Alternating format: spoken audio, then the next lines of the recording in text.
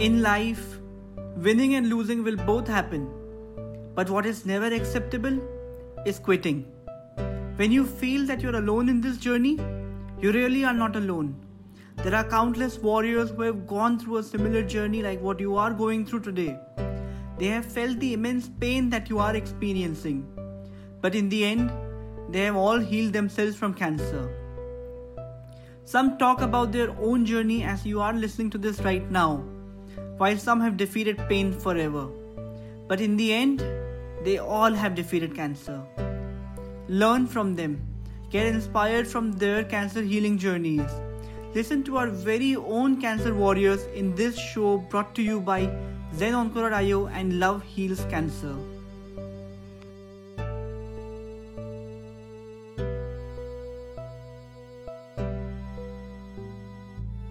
Hello. Hello. Hi, Bhumiji. Hi. Hi. Welcome to Levels Cancer and Zen.io. We are happy to have you here and would be more happy by knowing your journey. So please introduce yourself and share your journey with us.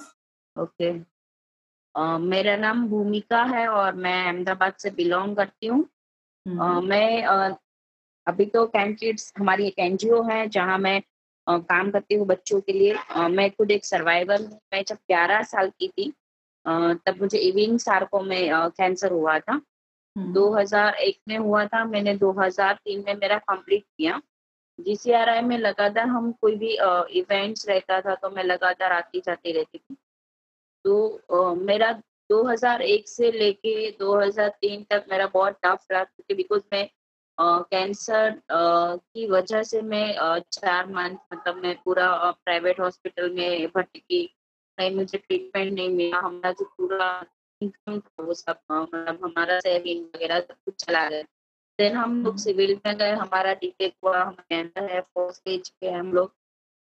और फिर हमने जैसे तैसे करके हमारा treatment किया। खाने को नहीं था, सब कुछ नहीं था। जैसे तैसे हम लोगों ने मैनेज किया। 2003 में आई थिंक मैंने जुलाई या सितंबर में मैंने अपना ट्रीटमेंट कंप्लीट किया पूरा। मतलब मेरा रिपोर्ट लास्ट रिपोर्ट मेरा नहीं लाया था। फिर उसके दौरान हमारा जीसीआरआई में काइट फेस्टिवल का प्रोग्राम रहता है। मैं बार-बार उसमें जाती। उसके थ्रू मैं हर बार जाती थी, हर बार बच्चे को देखती थी। ऐसा लगता था कि मैंने अपना कैंसर की जर्नी में जब मैं 11 साल की थी, जब मुझे खेलने के दिन थे, स्कूल जाने के दिन थे, वो मैंने बहुत मिस किया। मेरा 2 साल का एजुकेशन छूट गया। फिर मुझे खेलने के लिए नहीं जाने देते थे या मैं जाती थी तो कोई पेरेंट्स मेरे साथ नहीं खेलने देते थे अपने बच्चे को। मतलब बहुत कुछ मैंने फ़ील किया वो चीज़ जहाँ मुझे वो करना था वो। तो मैं चाहती थी कि अब जैसे मैं बड़ी हो जाऊँगी, अगर मैं बाय चांस अगर मैं ठीक हो गई, तो मैं कुछ करूँगी, किसी के लिए कुछ करूँगी। तो मैं जैसे-जैसे वो वॉलंटियर में जाती गई और बच्चों को देखती गई तो मुझे ऐसा लगा कि चलो, बच्चों के लिए कुछ किया जाए। मेरा अपना पर्सनल बिज़नेस था, सिलाई काम का, स्टिचिंग करवाती थी मैं दूसरों लोग से।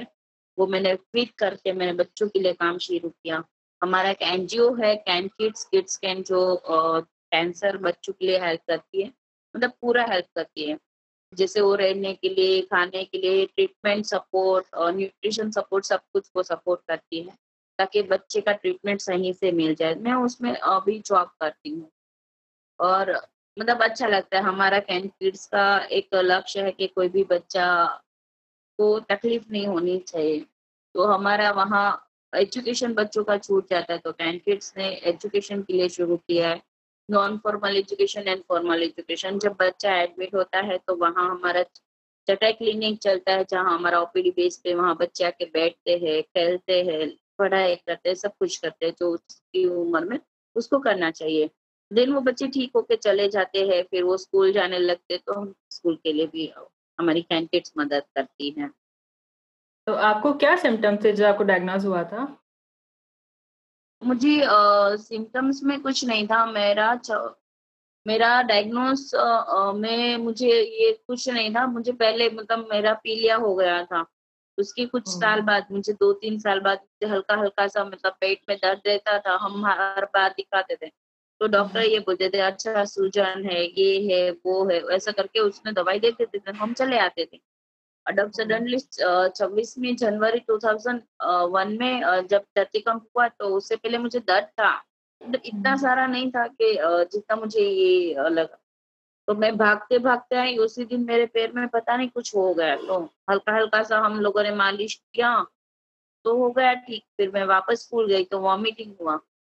बस वो लास्ट टाइम वो था कि मुझे वॉमिटिंग हुआ और मेरा पूरा पैर चलना बंद, मतलब उसी साइड का, और कंटिन्यूअस मुझे पेन होता था। मतलब कितना भी मैं पेन किलर खा लूं, कितना भी कुछ भी कर लूं, मेरे को दर्द नहीं जा रहा था। हाँ। तो जब आप 11 साल के थे तो आपको पता पड़ा कि आपको कैंसर है, तब आपका क्या रिएक्शन था उस टाइम? जब मैं 11 साल की थी तो मुझे नहीं पता था, बिकॉज मम्मी हर बार, मम्मी को और पापा को, हमारे घर में हम 3 बहनें और एक भाई है, और मम्मी पापा थे। तो मेरा ट्रीटमेंट की जर्नी में मोस्टली मम्मा रही है, बिकॉज पापा नहीं देख सकते थे। तो उन तीनों को पता था, मेरी बड़ी सिस्टर और मम्मा पापा को, 3 को ही पता था, बाकी किसी को पता नहीं था कि मुझे ये बीमारी है। मुझे तो पता ही नहीं था। हर बार मैं पूछती रहती थी, अच्छा ये कैंसर हॉस्पिटल में है, हम क्यों आते हैं, किस लिए आते हैं, मुझे ऐसा क्या हुआ है, मेरे बाल चले गए जो मुझे बहुत, मतलब मैं बालों को बहुत प्यार करती हूँ, तो वो चले गए। अच्छा ऐसा तो क्या होता है कि मेरे बाल भी चले जाते हैं। तो हर बार तुम्हें पेट में दर्द है, अच्छा तुम्हें बुखार आ रहा है, अच्छा ये हो रहा है तो तुम्हें दिखाने है। तो हर बार ये हमें बात आती रहती। अच्छा, तो आपकी मम्मी का क्या रिएक्शन था? खैर आप तो 11 साल के थे, आपको तो पता नहीं था कि कैंसर क्या होता है, कितना खतरनाक होता है, पर उन्हें तो पता होगा कि कैंसर क्या होता है। तो उनका क्या रिएक्शन था उस टाइम? उनने कैसे लिया ये शॉक? नहीं मतलब पापा को जब मतलब पता चला ना कि मुझे ये था, तो उसका रिएक्शन मतलब मानो कि पैरों तले जमीन नहीं है। मतलब हमें दिखाई देता है अच्छा में है, दीवार के साथ से चिपकाते हैं, अच्छा क्या हो गया, हमारे फैमिली में किसी को नहीं है। तो वो सब देखती रहती थी, बट मुझे ये समझ में नहीं आता था कि कैंसर क्या होता है। हर बार नाम भी लिया जाता होगा शायद, बट पता ही नहीं कि कैंसर क्या है। तब इतनी सी उम्र में पता नहीं चलेगा ना अगर पेरेंट्स, क्योंकि हर बार, कई बार ऐसा होता था कि डॉक्टर अडब सडनली सामने नहीं बोल देंगे, और बोलेंगे भी तो ऐसा बोलेंगे कि हम लोग वो मस्ती में निकाल दें। वो बात करते करते ऐसे बता देंगे तो हमें पता भी नहीं चलेगा ना कि हमें कैंसर है। तो मुझे पता ही नहीं था। आफ्टर जब मैं 17 साल 18 साल की हो गई, मुझे पर्सनल इश्यूज होने लगे, तो मैंने अपने प्राइवेट डॉक्टर को दिखाया। उसने बोला कि तुम्हें कुछ और प्रॉब्लम थी इससे पहले? तो मैंने बोला हाँ, मेरा एक बड़ा सा फाइल है जहाँ मैं मतलब फॉलो किए जाती हूँ, साल में वो सीटी स्कैन करवाते हैं, वो चेक करते हैं। और मेरे पैर में अभी मतलब प्रॉब्लम है, जब मैं 11 साल की थी उसके बाद का हो गया, मुझसे उससे पहले कभी नहीं था, उसके बाद। तो उसने ऐसा बोला कि अच्छा तू ऐसे काम कर सकती हो, लेके आ सकती हो? मैंने बोला हाँ, मैं क्यों नहीं लेके आऊंगी, मैं लेके आऊंगी दिखाने के लिए। जब उसको मैंने दिखाया, उसके सामने रखा, उसने पूरा पढ़ा कि अच्छा तुमने 9 कीमो लिए है, 30 रेडिएशन लिए है, उसकी वजह से तुम्हें ये है। तो उसने मुझे ऐसे पूछा, तुम्हें क्या पता है कि कैंसर था? मैंने बोला किसको था? तो बोले तुम्हें कैंसर की वजह से ही ये प्रॉब्लम थी तुम्हें। तो फिर उसी दिन, मतलब जैसे पैरों तले जमीन मेरी भी नहीं थी कि या कैसे हो सकता है मुझे ये चीज।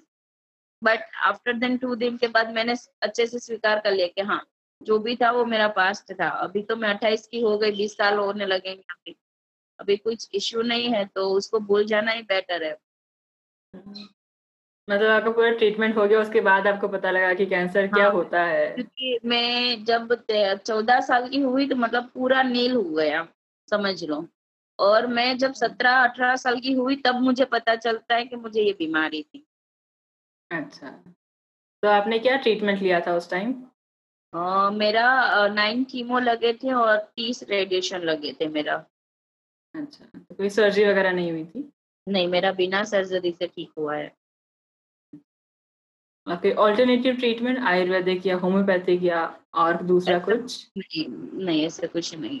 बस डॉक्टर जैसे जैसे बताते गए, क्योंकि मैं ना ऐसे ही पहले से चुलबुली थी कि मतलब मैं पहले से ही नौटंकी बाज थी कि हॉस्पिटल में जैसे मेरे को दर्द खत्म हो गया, अच्छा होश में आ गए, सब फिनिश। क्योंकि मेरा 1 कीमो के बाद मेरा दर्द खत्म हो गया था, मैं जीत गई। मतलब मैं समझ गई कि अभी दर्द खत्म, तो मैं जीत गई।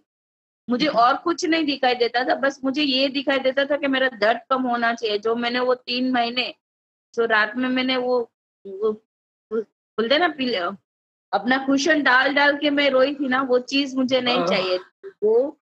वो एक ही कीमो में मुझे राहत मिल गई तो मैं जीत गई। भागे भागे मतलब मैं चल नहीं सकती थी, मम्मी का सपोर्ट, अच्छा सर आ गए, चलो हमें उसके पास जाना है, मुझे पूछना है मुझे छुट्टी कब मिलेगी, या तो फिर मुझे पूछना है मुझे क्या क्या खाना है बस। और मुझे भूख बहुत लगती थी, तो मैं हर बार उसको पूछती रहती थी, अच्छा मुझे क्या खाना है, मुझे क्या करना है, मुझे जल्दी से ठीक होना है, मेरा पैर कब ठीक हो जाएगा, मुझे अब बता दो मुझे क्या करना है। तो वो डॉक्टर ना ऐसे मेरे साथ भी ऐसा गुस्से में, अच्छा बार बार आ जाती है दिमाग खाने, क्या तू नहीं चलेगी, अभी तेरा पैर ठीक नहीं हुआ है, अभी तू बेड रेस्ट है। मैंने बोला मुझे चलना है, मुझे ये करना है, तो मैं उसका दिमाग खा लेती थी। आज भी मैं जहाँ जॉब करती हूँ, जिस डॉक्टर ने मेरा ट्रीटमेंट किया है वही डॉक्टर के साथ मैं काम करती हूँ। Oh wow. तो या अब तो कैसा एक्सपीरियंस है मम्मी जिसने ऐसा आपको ट्रीट बोलते किया? हैं कि मैंने ऐसे कौन से पाप कर दिए रे बेटा, तू बच गई। मतलब पूरा ही मस्ती वाला माहौल रख रखा है आपने। हाँ, अभी भी मैं हॉस्पिटल में जाती हूँ तो जैसे मैं जाती हूँ तो रौनक रौनक लगती है कि अच्छा हंसी की स्माइल आई तो मतलब छोटी भूमि आ गई, ऐसे सब बोलेंगे। ओह! तो आप जब ट्रीटमेंट ले रहे थे तब आपको आपके क्या इमोशंस थे उस टाइम? क्योंकि आप 11 साल के थे और आपके साथ वाले जो बच्चे होंगे वो स्कूल जाते थे, एन्जॉय करते थे लाइफ। तो उस टाइम मुझे आपका ना क्या होता? वो सब समझ में नहीं आता था, बट मेरा टेरेस था तो मैं टेरेस, मुझे कोई खेलने नहीं देता था ना उसके साथ, तो मैं ऐसे ऐसे सोचती थी, वो लटक लटक के कि ये लोग ना साले कितने बदतमीज लोग हैं कि मेरे को खेलने नहीं देते। पर पता नहीं था ना कि मुझे क्या प्रॉब्लम है।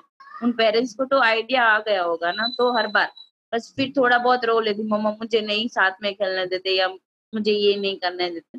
मम्मा मना लेती थी। घर में 3 भाई बहन थे, वो मेरे साथ खेलते थे तो फिर चलता था। हाँ, अच्छा। बट अफ़सोस ज़रूर हुआ है क्योंकि मैं जब स्कूल में पढ़ाई के लिए गई थी, आई थिंक मैं छठी में थी, और फिर मैंने 7वीं घर बैठे किया है, मैं सीधा 8वीं मैंने एडमिशन लिया है। तो जो मेरे एज के जो लोग थे ना वो आगे चले गए थे, तो मैं पीछे रह गई थी। बट फिर भी वो 2 साल की 3 साल की जर्नी में मुझे स्कूल में बैग लेके कैसे जाना है, कैसे स्कूल में बैठना है, ना लंच टाइम में क्या करना है, वो सब मैं भूल गई थी। वो सबको देखती रहती थी, मैं स्कूल में जाती थी, अच्छा ये बैग में से ये, अच्छा ये लंच ये पीरियड चेंज हो गया, अब अभी ये सब्जेक्ट आएगा, या तो फिर अभी ये होगा, ये सब मुझे मास मतलब 3 साल की जर्नी में मैं सोच लो कि मुझे कुछ आता ही नहीं, मुझे ज़ीरो से पढ़ना शुरू करना है।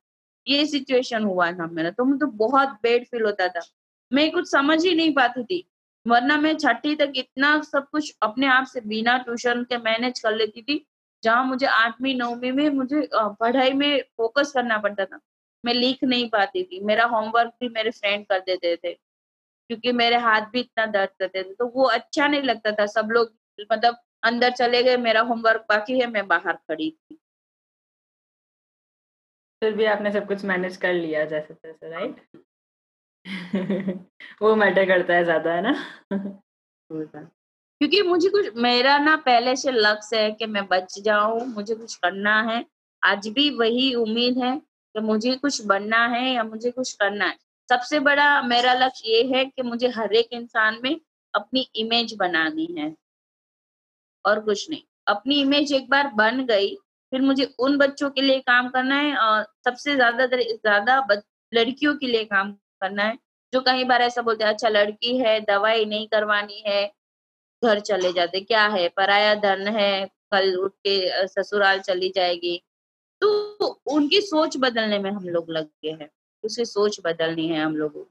कोई नहीं रखेगा, भगवान मुझे अच्छे से कुछ कमाने के लिए दे दे, तो मैं ही कुछ ऐसा वो संस्थाएँ खोल के बैठ जाऊँगी, आजा बेटा मेरे को तेरी ज़रूरत है और किसी को हो ना हो, मैं तुम्हें रख लूँगी। वाओ! तो उस टाइम आपने ट्रीटमेंट के टाइम आपने क्या लाइफ़स्टाइल चेंजेस किए थे? डाइट में या फिर कुछ मैं भी? कुछ चेंजेस नहीं किए थे, मेरे सामने खाना आया, मैंने खा लिया। जो भी कुछ थाली में आया मैंने सब कुछ खा लिया।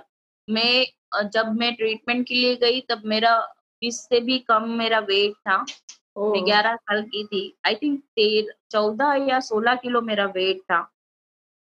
और जब मेरा कीमो स्टार्ट हुआ, आई थिंक तीसरा या चौथा मेरा कीमो लगा होगा, मेरा वेट 34 40 बढ़ता ही गया। फिर उन लोगों ने बोला कि तुम्हारा वेट कम करना पड़ेगा, क्योंकि ओवरवेट भी कीमो के लिए तो हानि रहता है ना। तो हाँ। फिर भी खाना चलता था, बट जैसे रेडिएशन शुरू हुआ मेरा वेट कम हो गया, अच्छा, क्योंकि तो आपको रेडिएशन के दौरान मुझे 30 रेडिएशन दिए, मतलब 30 रेडिएशन में मेरा इतना मुझे वीकनेस फील होता था। मुझे वॉमिटिंग वैसे कुछ नहीं होता था, बट इंटरनली ऐसा लगता था कि मैं थकी थकी हूँ, मुझे कुछ अच्छा नहीं लगता है। वैसे और कुछ इश्यू नहीं हुआ है, बट ऐसा महसूस होता था कि मुझे कोई बुलाए नहीं तो अच्छा है, वरना मैं उसको मार दूँ। मतलब सब बहुत रहता था। इरिटेशन फील होता था आपको। हाँ, इरिटेशन फील होता था मुझे। और क्या साइड इफेक्ट्स थे आपके? हाँ जी। और क्या साइड इफेक्ट्स थे आपके? मेरे साइड इफेक्ट्स में कुछ नहीं, सब लोगों को तो बोलते हैं ना कीमो में वॉमिटिंग होता है, हाँ। चिड़चिड़ापन होता है, मुंह में छाले आते हैं। कभी मेरे मुंह में छाले नहीं आए थे। हाँ, वॉमिटिंग कभी कभी होता था, डायरिया हो जाता था मुझे बार बार, मेरा यूरिन में ब्लीडिंग आना शुरू हो जाता था बार बार, और हुँ। मेरा हेयर लॉस एक एक बार नहीं, 2 बार नहीं, 4 बार गए हैं। ओह! आते थे जाते थे, आते थे जाते थे। अच्छा। मतलब मुझे दगा देते रहते थे कि बेटा मैं आ गया हूँ, फिर बोलते थे मैं जा रहा हूँ। तो भी आप कैसे वो इतने पॉज़िटिव होके बता रहे हो कि हाँ, जगह दे देते, आ रहा हूँ, जा रहा हूँ, अभी भी? हाँ, क्योंकि मुझे ना बाल बहुत पहले से पसंद है, तो इतने-इतने से आ गए, अच्छा ऐसा फीलिंग होता है, हाय मेरे बाल आने लगे, अभी मैं और खूबसूरत दिखूँगी। फिर वापस कीमो लगा, दूसरे दिन देखा कीमो लेके आए तो तकिए पे बाल आ जाते थे, तो वापस नर्वस हो जाते थे। बट फिर भी उम्मीद रहती थी कि अच्छा पहली बार आए थे तो दूसरी बार आ ही जाएँगे, तो ये उम्मीद में हाँ, लगी रहती थी। अच्छा। तो अपन जब और भी है ना मैंने क्या अपनी जर्नी के दरमियान मैंने 1-2 बार, मतलब मैं छोटी थी फिर भी मैंने 1-2 बार अपना न्यूज़पेपर में दिया हुआ है अपना स्टोरी। ओह! हाँ, मैं पहले से देती आ रही हूँ। वॉव! मैंने मतलब पहले एक से आप बहुत छोटा-सा पहले से बच्चा था, इंस्पायर मेरे करते साथ आ रहे कोई हो। बैठा था। मतलब पहले क्या था, कोई गिफ्ट बहुत देता था पीडियाट्रिक में। तो अभी जस्ट वो मुझे ना ऐसे ड्राइंग शीट वगैरह दे के गया था, कोई बच्चा था, रो रहा था। तो मैं उसको फुसला रही थी, क्योंकि मैं भी बच्ची थी। मैंने बोला बेटा तू ले ले, मेरे पास बहुत सारे, क्योंकि मैंने जीसीआर में से बहुत खिलौने लिए हैं। तो वो नया था तो मैं उसको दे रही थी। और वैसे कोई आया बोला मैं फ़ोटो खींचूँ? मैंने बोला हाँ खींचो, क्योंकि मैं फ़ोटो की बहुत शौकीन हूँ, खींच लो।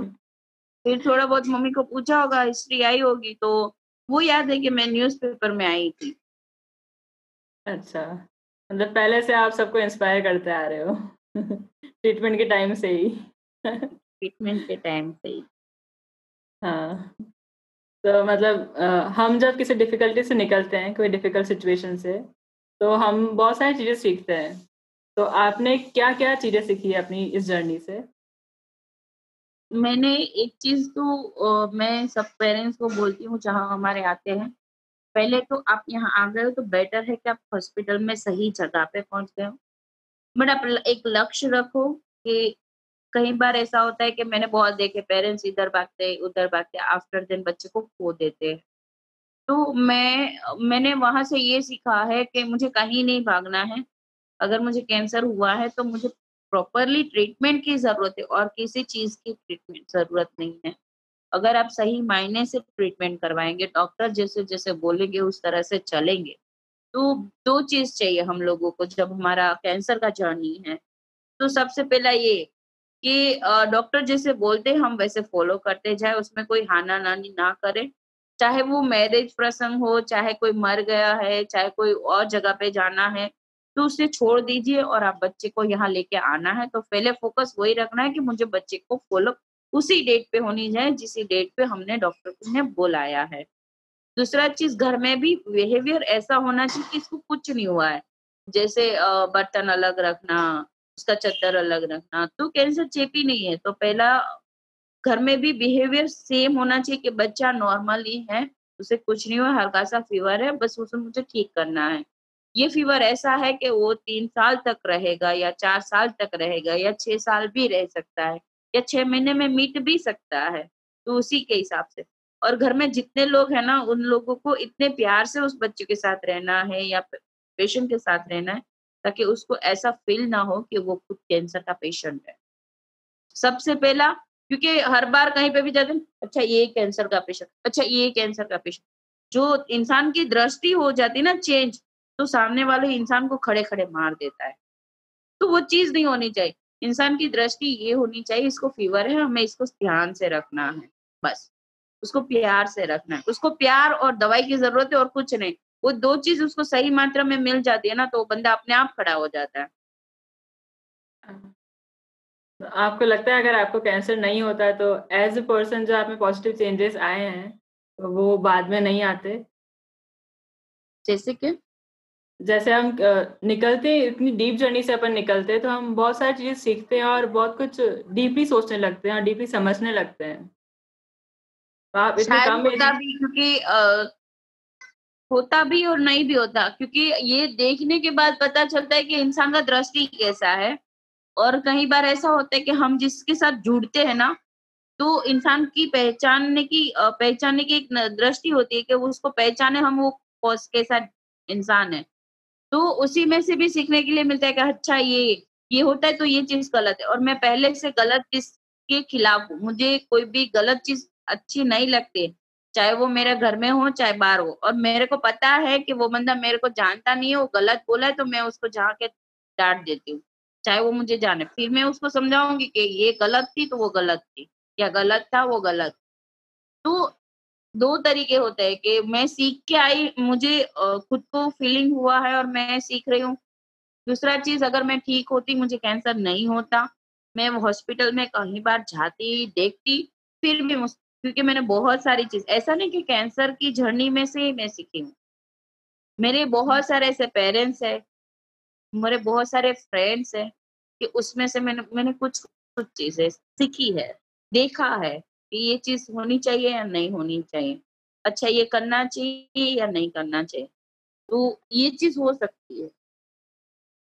अच्छा, तो आप अब काउंसलिंग करते हो और बच्चों को घूमने ले जाते हो, उनका ध्यान रखते हो हॉस्पिटल में? मेरा कैन किड्स के जर्नी के साथ मेरा 2016 में, मतलब मेरा पर्सनल में अपना मतलब मेरे हाथ के नीचे 20 सिलाई काम वाले लोग थे जो सिलाई काम करते थे। मेरे को पहले से ऐसा था कि मैं किसी के घर में एक इनकम लाऊं, तो मैंने सिलाई काम स्टार्ट किया। मेरे हाथ के नीचे जो मतलब 40-40 इयर्स की लेडीज है, या उसको कुछ नहीं आता, वो ऐसे फोकट में बैठी है, तो मैंने उसको सिलाई काम सिखाया।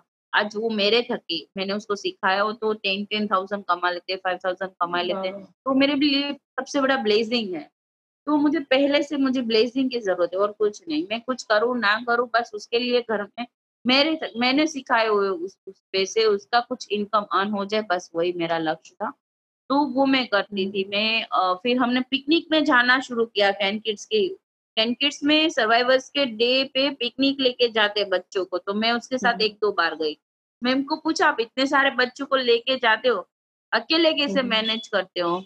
तो बोले बेटा टफ रहता है बट हो जाता है। तो मैंने बोला कोई बात नहीं, आप मुझे बुला लेना, मुझे अच्छा लगता है बच्चों के साथ, वैसे मुझे बच्चे बहुत प्यारे हैं। तो उसने बोला अच्छा पक्का कर लेगी? हाँ, मैंने बोला कर लूंगी, अपने ही फोन से कर लूंगी। तो उसने एक बार मुझे बुलाया, मुझे अच्छा लगा, मैंने सब मैनेज किया, बच्चों को कॉल किया, बुलाया, पिकनिक पे गई, वहां उसको संभाला, सब कुछ मैंने जिम्मेदारी ली। फिर सोचा क्यों ना मैं अपने कैन किड्स में जाऊं और बच्चों के लिए काम करूं। सिलाई का काम साथ में मैं कैन किड्स में 6 महीने ऐसे ही गई वॉलंटियर में। मुझे लगा कि मुझे 10 से 3 बजे तक जाना है या सुबह 9 से 5 बजे तक जाना है, तो मैं पूरा दिन वहां रहती थी।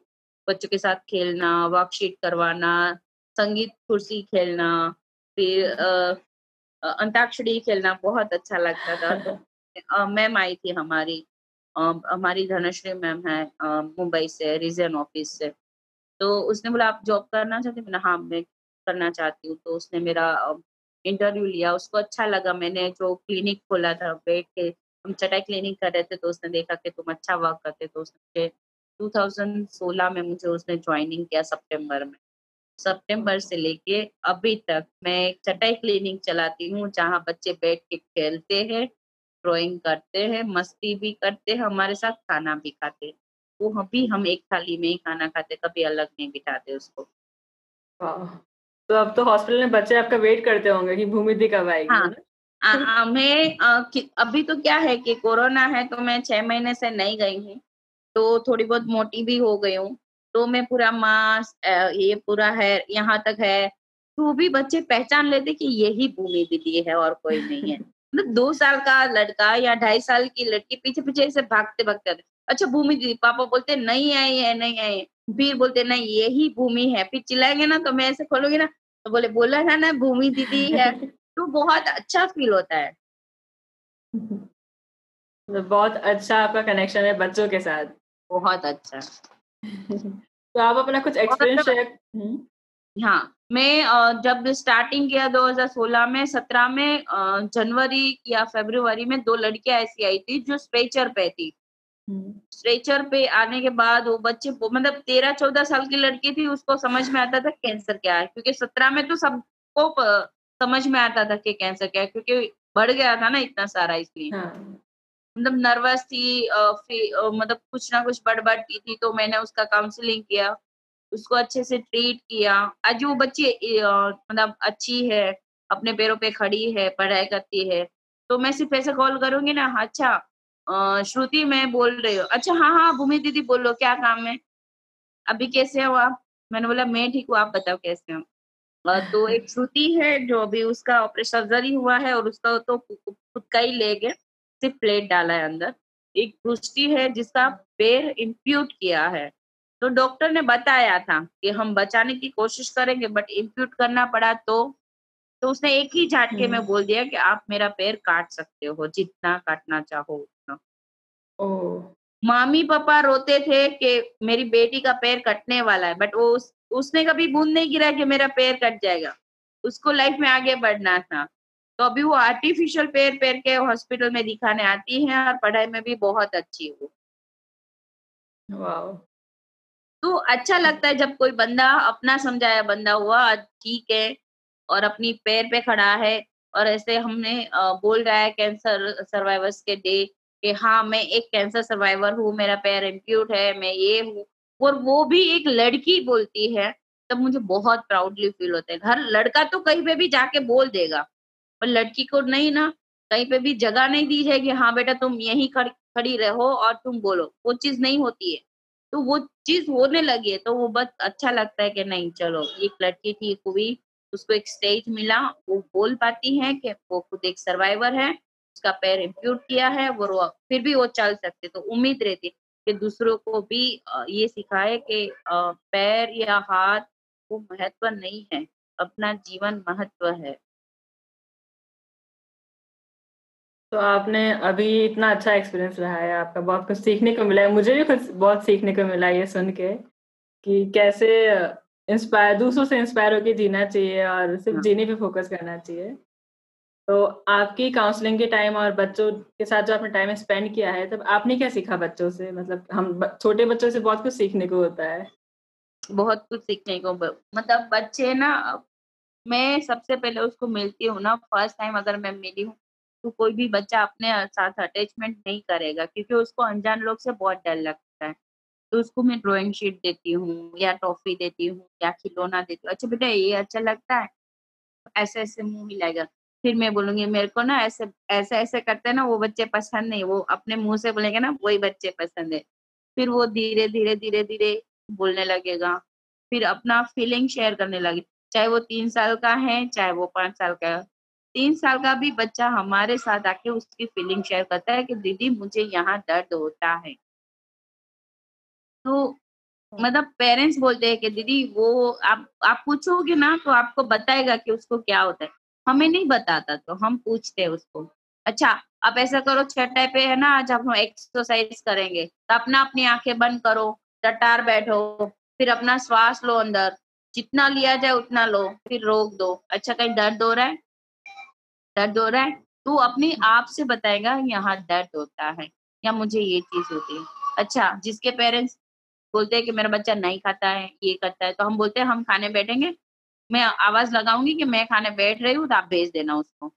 फिर वो आता है, अच्छा क्या खाएगा, अच्छा मैं रोटी दाल चावल क्या खाएगा, जो भी उसको खाना है हम उसको खिलाएंगे, उसका पेट भर जाएगा, अपने आप खड़ा होके चला जाएगा। हाँ, और कुछ बंदे तो ऐसे भी थे कि पेट भर जाए ना, फिर बोलता है हाँ मैं थक गया खाते खाते। तो वो चीज भी अच्छी लगती है कि अपने स्टाइल में बंदा खा रहा है या अपन के स्टाइल में आ गया है ऐसा। हाँ अपन के हाँ, स्टाइल में आ एक गया था आर्यन है। हमारा, अच्छा ठीक हो गया था, उसको खाना अच्छा नहीं लगता था जब उसको कीमो चल रहा था, क्योंकि वो एलएल का पेशेंट था, हाई कीमो चल रहा है। उसके पापा हर बार टोकते थे, दीदी ये खाना नहीं खाता है। मैंने बोला ठीक है हमारे साथ। तो वो ये बोलता था हाँस में खाते खाते थक गया। तो जब उसको वापस हुआ, एक ही कुछ ही महीने बाकी थे उसके दवाई में, उसको यहाँ नोट्स दिखाई दे, तो आके सीधा मुझे बोलता है दीदी देखो यहाँ मुझे कुछ दिखाई दे रहा है। मैंने बोला क्या दिखाई दे रहा है? दिखा, रास्ते में ही थे, मैं जस्ट ऑटो से उतरी थी। अच्छा क्या दिखाई दे रहा है? तो उसने दिखाया। अच्छा मैंने बोला कुछ मत करना, आप टेस्ट करवा लो, टेस्ट करवा के सीधा मेरे पास आ जाना। मुझे पता था वो बच्चा रिलैप्स। फिर भी लास्ट टाइम तक हमने उसको मायूस नहीं किया। सिर्फ ये बोलता है मेरे को घर जाने के टाइम में फोन करते हैं, अच्छा बेटा क्या खाना है तुम्हें शाम को? अच्छा दाल चावल। मैं घर आती हूँ, खाना बनाती हूँ और मैं उसको जाके देती हूँ वापस ही। मेरा और हॉस्पिटल से 7 या 8 किलोमीटर का अंतर है। मैं 7:30 बजे, 6 बजे, 6:30 बजे जब भी घर आती हूँ, मैं हॉस्पिटल जाती हूँ देने के लिए, फिर उसके साथ बैठती हूँ, बोल। फिर उम्मीद ना नहीं रही मुझे कि वो अभी कुछ करेगा, क्योंकि उसके प्लेटलेट्स बनने बंद हो गए। लास्ट टाइम हमने हमारा साथ छोड़ दिया उसने।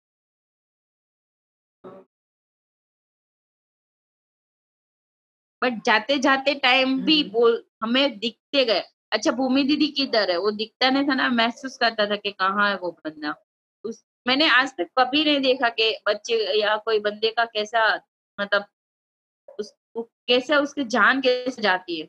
मैंने वो फर्स्ट टाइम मैंने आर्यन में देखा था कि अच्छा बंदे जब मरते हैं ना तो उसकी जान ऐसे जाती है, आंख से या मुंह से। मैं देख रही हूँ आर्यन आंखें खोल रहा है, तो ऐसा पता जब मैं बोलती हूँ डॉक्टर ये जिंदा है, ये जिंदा है, ये जिंदा है। बोले नहीं भूमि ये जिंदा नहीं है, उसकी आंखें खुली रह गई, आंख बंद कर दो। तो फर्स्ट टाइम ऐसा हुआ कि मैं उसके लिए, तब मैंने उसके लिए प्रे किया कि भगवान कभी किसी को ऐसी तकलीफ मत दे। तब मैं बहुत नर्वस हो गई थी, खुद के लिए भी नहीं हुई, बट मैंने उसको इससे पाला था ना, तो मैं उसके लिए नर्वस हो गई। फिर भी आपने उसको बहुत हाँ, एक ट्रीटमेंट हमारी के टाइम बहुत नातू खुश रखने की थी, वो कोशिश। जब 1.5 साल की थी तब आई थी। उसको ओवरी में था। 1.5 साल की बच्ची को क्या ओवरी में होता है? 1.5 साल की बच्ची को? हाँ वो उसको ओवरी में था। वो बोल 1.5 साल की थी तब नहीं बोल सकती थी, फिर जब वो 2 साल की 2.5 साल की हो गई और वो जब आती थी, अच्छा भूमि दीदी के रूम में चलो वरना कहीं नहीं जाना है, मेरे रूम में आके खेलती थी। ब्लड कलेक्शन के टाइम मैं बोलूँ मानो जाओ तो वो जाती थी।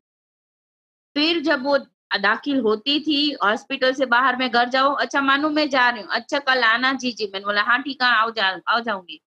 जैसे ही मैं आऊंगी सुबह में जो उसको फेस दिखाना कि मैं आज आई हूँ, तो वो मुझे सीधा कंप्लेन करेगी कि सिस्टर ने मुझे आज इतनी बार सुई लगाई शाम को, या मम्मी ने इतनी टाइम मुझे डांटा। तो बोलती है दीदी जीजी आप ना इस सिस्टर को मारो कि उतनी बार मुझे सुई लगाई है, या तो मम्मी को डांटो उसने इतनी बार मुझे डांटा या मारा है। हाँ बहुत, मतलब बहुत अच्छा लगता है बच्चों का अटैचमेंट अपने साथ। मैं उसको ड्राइंग शीट वगैरह, टॉफी, बहुत सा कुछ हम रखते हैं बच्चों को कन्विंस करने के लिए कि वो हमारे साथ बोले, हमारे साथ अटैचमेंट करे। तो बहुत अच्छे से तरीका अच्छा मालूम पड़ गया है कि अच्छा इतने साल का बच्चा ये इससे बोल सकता है, इतने साल का बच्चा इससे बोल सकता है। और दूसरी चीज ये है कि एक मेकअप विश करके फाउंडेशन है जहाँ बच्चों का विश पूरा किया जाता है। तो मैं बच्चे को पूछती हूँ अच्छा आपका कोई विश है, आपको कोई चीज दे तो आपको अच्छा क्या चाहिए? कोई बोलेगा मुझे बाइक चाहिए तो बाइक, टीवी चाहिए तो टीवी, रिमोट कंट्रोल कार चाहिए तो रिमोट कंट्रोल कार। कुछ इतना कुछ मांगते रहते तो हम दिलाते रहते हैं मेकअप विश से। हमने मेकअप विश में से जो वो मतलब लेडी काम करती है उसके साथ फ्रेंडशिप कर ली है। तो कोई भी बच्चा रह जाता है तो मैं उसको फोन कर देती हूँ, अच्छा इतने बच्चे रह गए, उसका फॉर्म भर देना और उसका विश पूरा कर देना। तो मतलब बच्चों की कंप्लेन भी सुनते हो, उनकी विश भी पूरी करते हो, मतलब बिल्कुल सुनना बहुत पड़ता है क्लोज ना, है। अगर हम उसके अगर बच्चों का कंप्लेन सुनेंगे तो सिर्फ कंप्लेन सुनने के लिए भी तो नहीं बैठे ना, कुछ हमारी भी डिमांड है। तो वो जब कंप्लेन करते हैं ना तब हम सुन लेते हैं, फिर हमारी बारी आती है तो हम भी उसको सुनाते हैं, अच्छा ये खाना है, कंपलसरी खाना है, नहीं खाया तो मैं सामने खड़ी रहती हूँ और उसको भी, अच्छा दीदी ये दूध नहीं पीता, अच्छा मैं खड़ी हूँ पिलाओ, क्यों नहीं पीता मैं देखती हूँ, पीना ही पड़ता है उसको। तो सब चलता है ना, उसकी मर्जी सिर्फ नहीं चला सकते ना। अच्छा उसका विश पूरा करेंगे, उसकी बात सुनेंगे, तो अपनी बात वो बच्चा सुनेगा ना। कोई भी बंदा है, चाहे मैं हूँ, आप मेरी सुनोगी तो मैं आपकी सुनूंगी ना, वरना नहीं सुनूंगी ना, इग्नोर ही करो। तो सब चीज बच्चे में भी होती है। तो अभी जो पेशेंट्स और केयरगिवर्स हैं, आप उनको क्या मैसेज देना चाहोगे? जैसे कि आप क्या ध्यान रख सकते हो, या फिर इमोशनली क्या मैसेज देना चाहोगे, लाइफ को खुल के जीना और कुछ भी, आपकी तरफ से क्या मैसेज होगा? मैं तो ये बोलती हूँ, चाहे कैंसर है, चाहे कोई भी बीमारी है, उसका सही से इलाज करवाओ। और उसको मन में ये मत रखो, अच्छा मुझे ये बीमारी है, ये बीमारी नहीं, मैं ठीक हो सकता हूँ, बस उसके लिए मुझे मेहनत करनी है। मुझे जैसे मेडिसिन लेना है तो मैं मेडिसिन लूंगा, मुझे और कुछ करना है तो और कुछ। कोई भी बीमारी है या कोई भी चीज है, अगर हम अपने अच्छे से तरह से ध्यान रखेंगे तो कोई भी बीमारी अच्छी हो सकती है। मैं खुद कैंसर से बाहर आई, बहुत सारे लोग कैंसर से बाहर आए। मेरे ग्रुप में आज 145 लोग हैं जो कैंसर की जर्नी से बाहर आ चुके हैं। किसी का 10 साल हुआ है, किसी का 20 साल, आज मेरा 20 साल हो गया, मैं बाहर आ चुकी हूँ। किसी का 10 साल हुआ है तो किसी का 18 साल हो गए। बहुत सारे लोग हैं, बहुत सारे डिसीज है, जैसे इविंग सार्कोमा है, ब्लड का, CML का, और हट ओवरी का है। बहुत सारे कैंसर है जिसमें से वो लोग बाहर। ऐसा नहीं कि कैंसर है तो मतलब कैंसर हो गए। कैंसर भी ठीक हो सकता है जब आप उसको सही मात्रा में दवाई दीजिए और सही से रहिए। मन में नेगेटिव विचार मत डालो, अच्छी अच्छी किताबें आती है वो पढ़ो, अच्छे अच्छे विचार लाओ। कुछ बहुत योगा है तो आप वो करो, और मस्त रहो अपनी लाइफ में, इंजॉयमेंट करो। ना कि आप सोते रहो और ऐसे ही अच्छा मुझे ये बीमार। इंजॉयमेंट करना सबसे बड़ा। अपने आप हम खुश रहेंगे तो दूसरों को खुश रखेंगे। करेक्ट। फिर मैं ये बोलूंगी ना मेरे को दर्द है तो वो रहेगा, जाएगा नहीं, क्योंकि मैंने दिमाग में बिठा लिया है। हाँ। सबसे पहले दिमाग से निकालना जरूरी कि ये चीज जा सकती है, मुझे मिटाना है। मेरा लक्ष्य ये था कि मैं नहीं चल सकती, मुझे चलना है, और आज मैं चलती हूँ। 99% में अपाइज में आ गई थी, आज मैं 20% भी अपाइज नहीं। वाओ। मेरे पेट में 20% ही डिफरेंट है। जहां मैं बीमार हुई थी तब 99% डिफरेंट था। तो वो चेंजेस मैंने लाया है। डॉक्टर ने अपना काम किया है, बट मुझे तो भी तो पॉजिटिव होना था। वो अपना दवाई करता है, डॉक्टर बोलता है मैं दवाई करता हूँ और कुछ नहीं। वो सब पे तुम पर निर्भर है कि तुम कैसे करोगे। तो आज मैंने किया है, मैंने मेहनत की है, आज मुझे मेहनत का फल मिला है, तो वो चीज करनी चाहिए। फिर सिर्फ डॉक्टर पे ऐसे नहीं कि अच्छा डॉक्टर ही कर देगा। डॉक्टर तो दवाई देगा, मेडिसिन का काम करता है वो, आपको वो बीमारी से हटाने का काम करता है। बट आप मन में रख के जो बैठे हो ना, वो तो पहले हटा दो, तब जाके ठीक होगे ना। तो में कोई भी पेशेंट है, चाहे वो कैंसर का है कोई भी, तो सबसे पहले नेगेटिव सोच निकाल दो, अच्छे से जीना सीख लो। बीमार है, बीमारी है तो उसका इलाज भी है, तो उसको सही मात्रा में इलाज कराओ। यस, सही है। डॉक्टर सिर्फ फिजिकल हेल्थ पर ध्यान देगा, पर मेंटल हेल्थ पे तो आपको ही देना है। यस, तो बहुत अच्छा लगा आपसे बात करके। आप मुझे भी। खुद आप खुद इस जर्नी से निकले, और अब इसी जर्नी पर जो बच्चे हैं उन्हें आप हेल्प कर रहे हो, इंस्पायर कर रहे हो, और खुश रख रहे हो उनको, सबसे मेन बात। तो आप खुद एक बहुत बड़ी इंस्पिरेशन हो। Thank you. Welcome. Thank you. आपसे होप आपसे फ्यूचर में जुड़े रहे। मैं जब भी आऊंगी अहमदाबाद बिल्कुल आपसे मिलना चाहूंगी। श्योर, मैं भी आपको मिलूंगी। हाँ, तो ठीक है, थैंक यू और सो आपको मच। हमारा कैंडिडेट्स का जो चटाई क्लिनिक, वैसे तो हम अपना क्लासरूम बोलते हैं या चटाई क्लिनिक, तो मैं आपको श्योरली आई होप के जल्दी से शुरू हो जाए। बच्चे लोग भी वेट करते हैं। अच्छा, कोरोना की जर्नी में मैं अभी हॉस्पिटल छुप छुप के जा रही हूँ, बच्चों को ना मिले इसलिए। तो कोई भी बच्चे को मिले, अच्छा चलो हमें अपनी ऑफिस में जाना है क्या, नहीं अच्छा अच्छा चलो चलो, तो आई होप के जल्दी से वो ठीक शुरू हो जाए मेरा क्लिनिक, तो बच्चे लोग बैठ के एंजॉयमेंट करेंगे।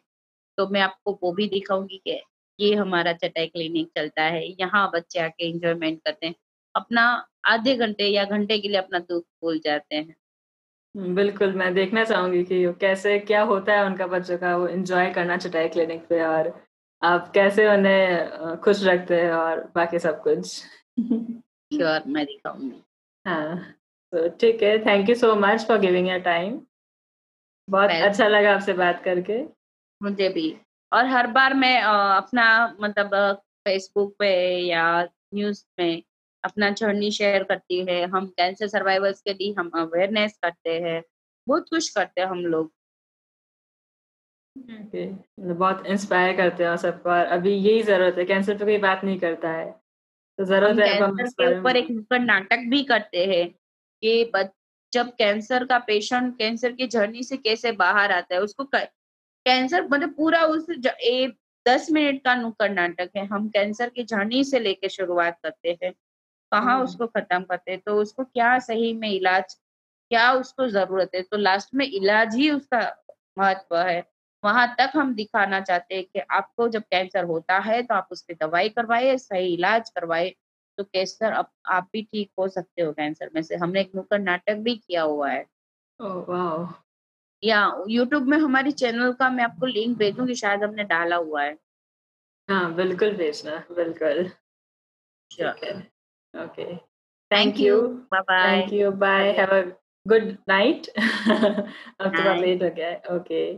Stay safe, good night.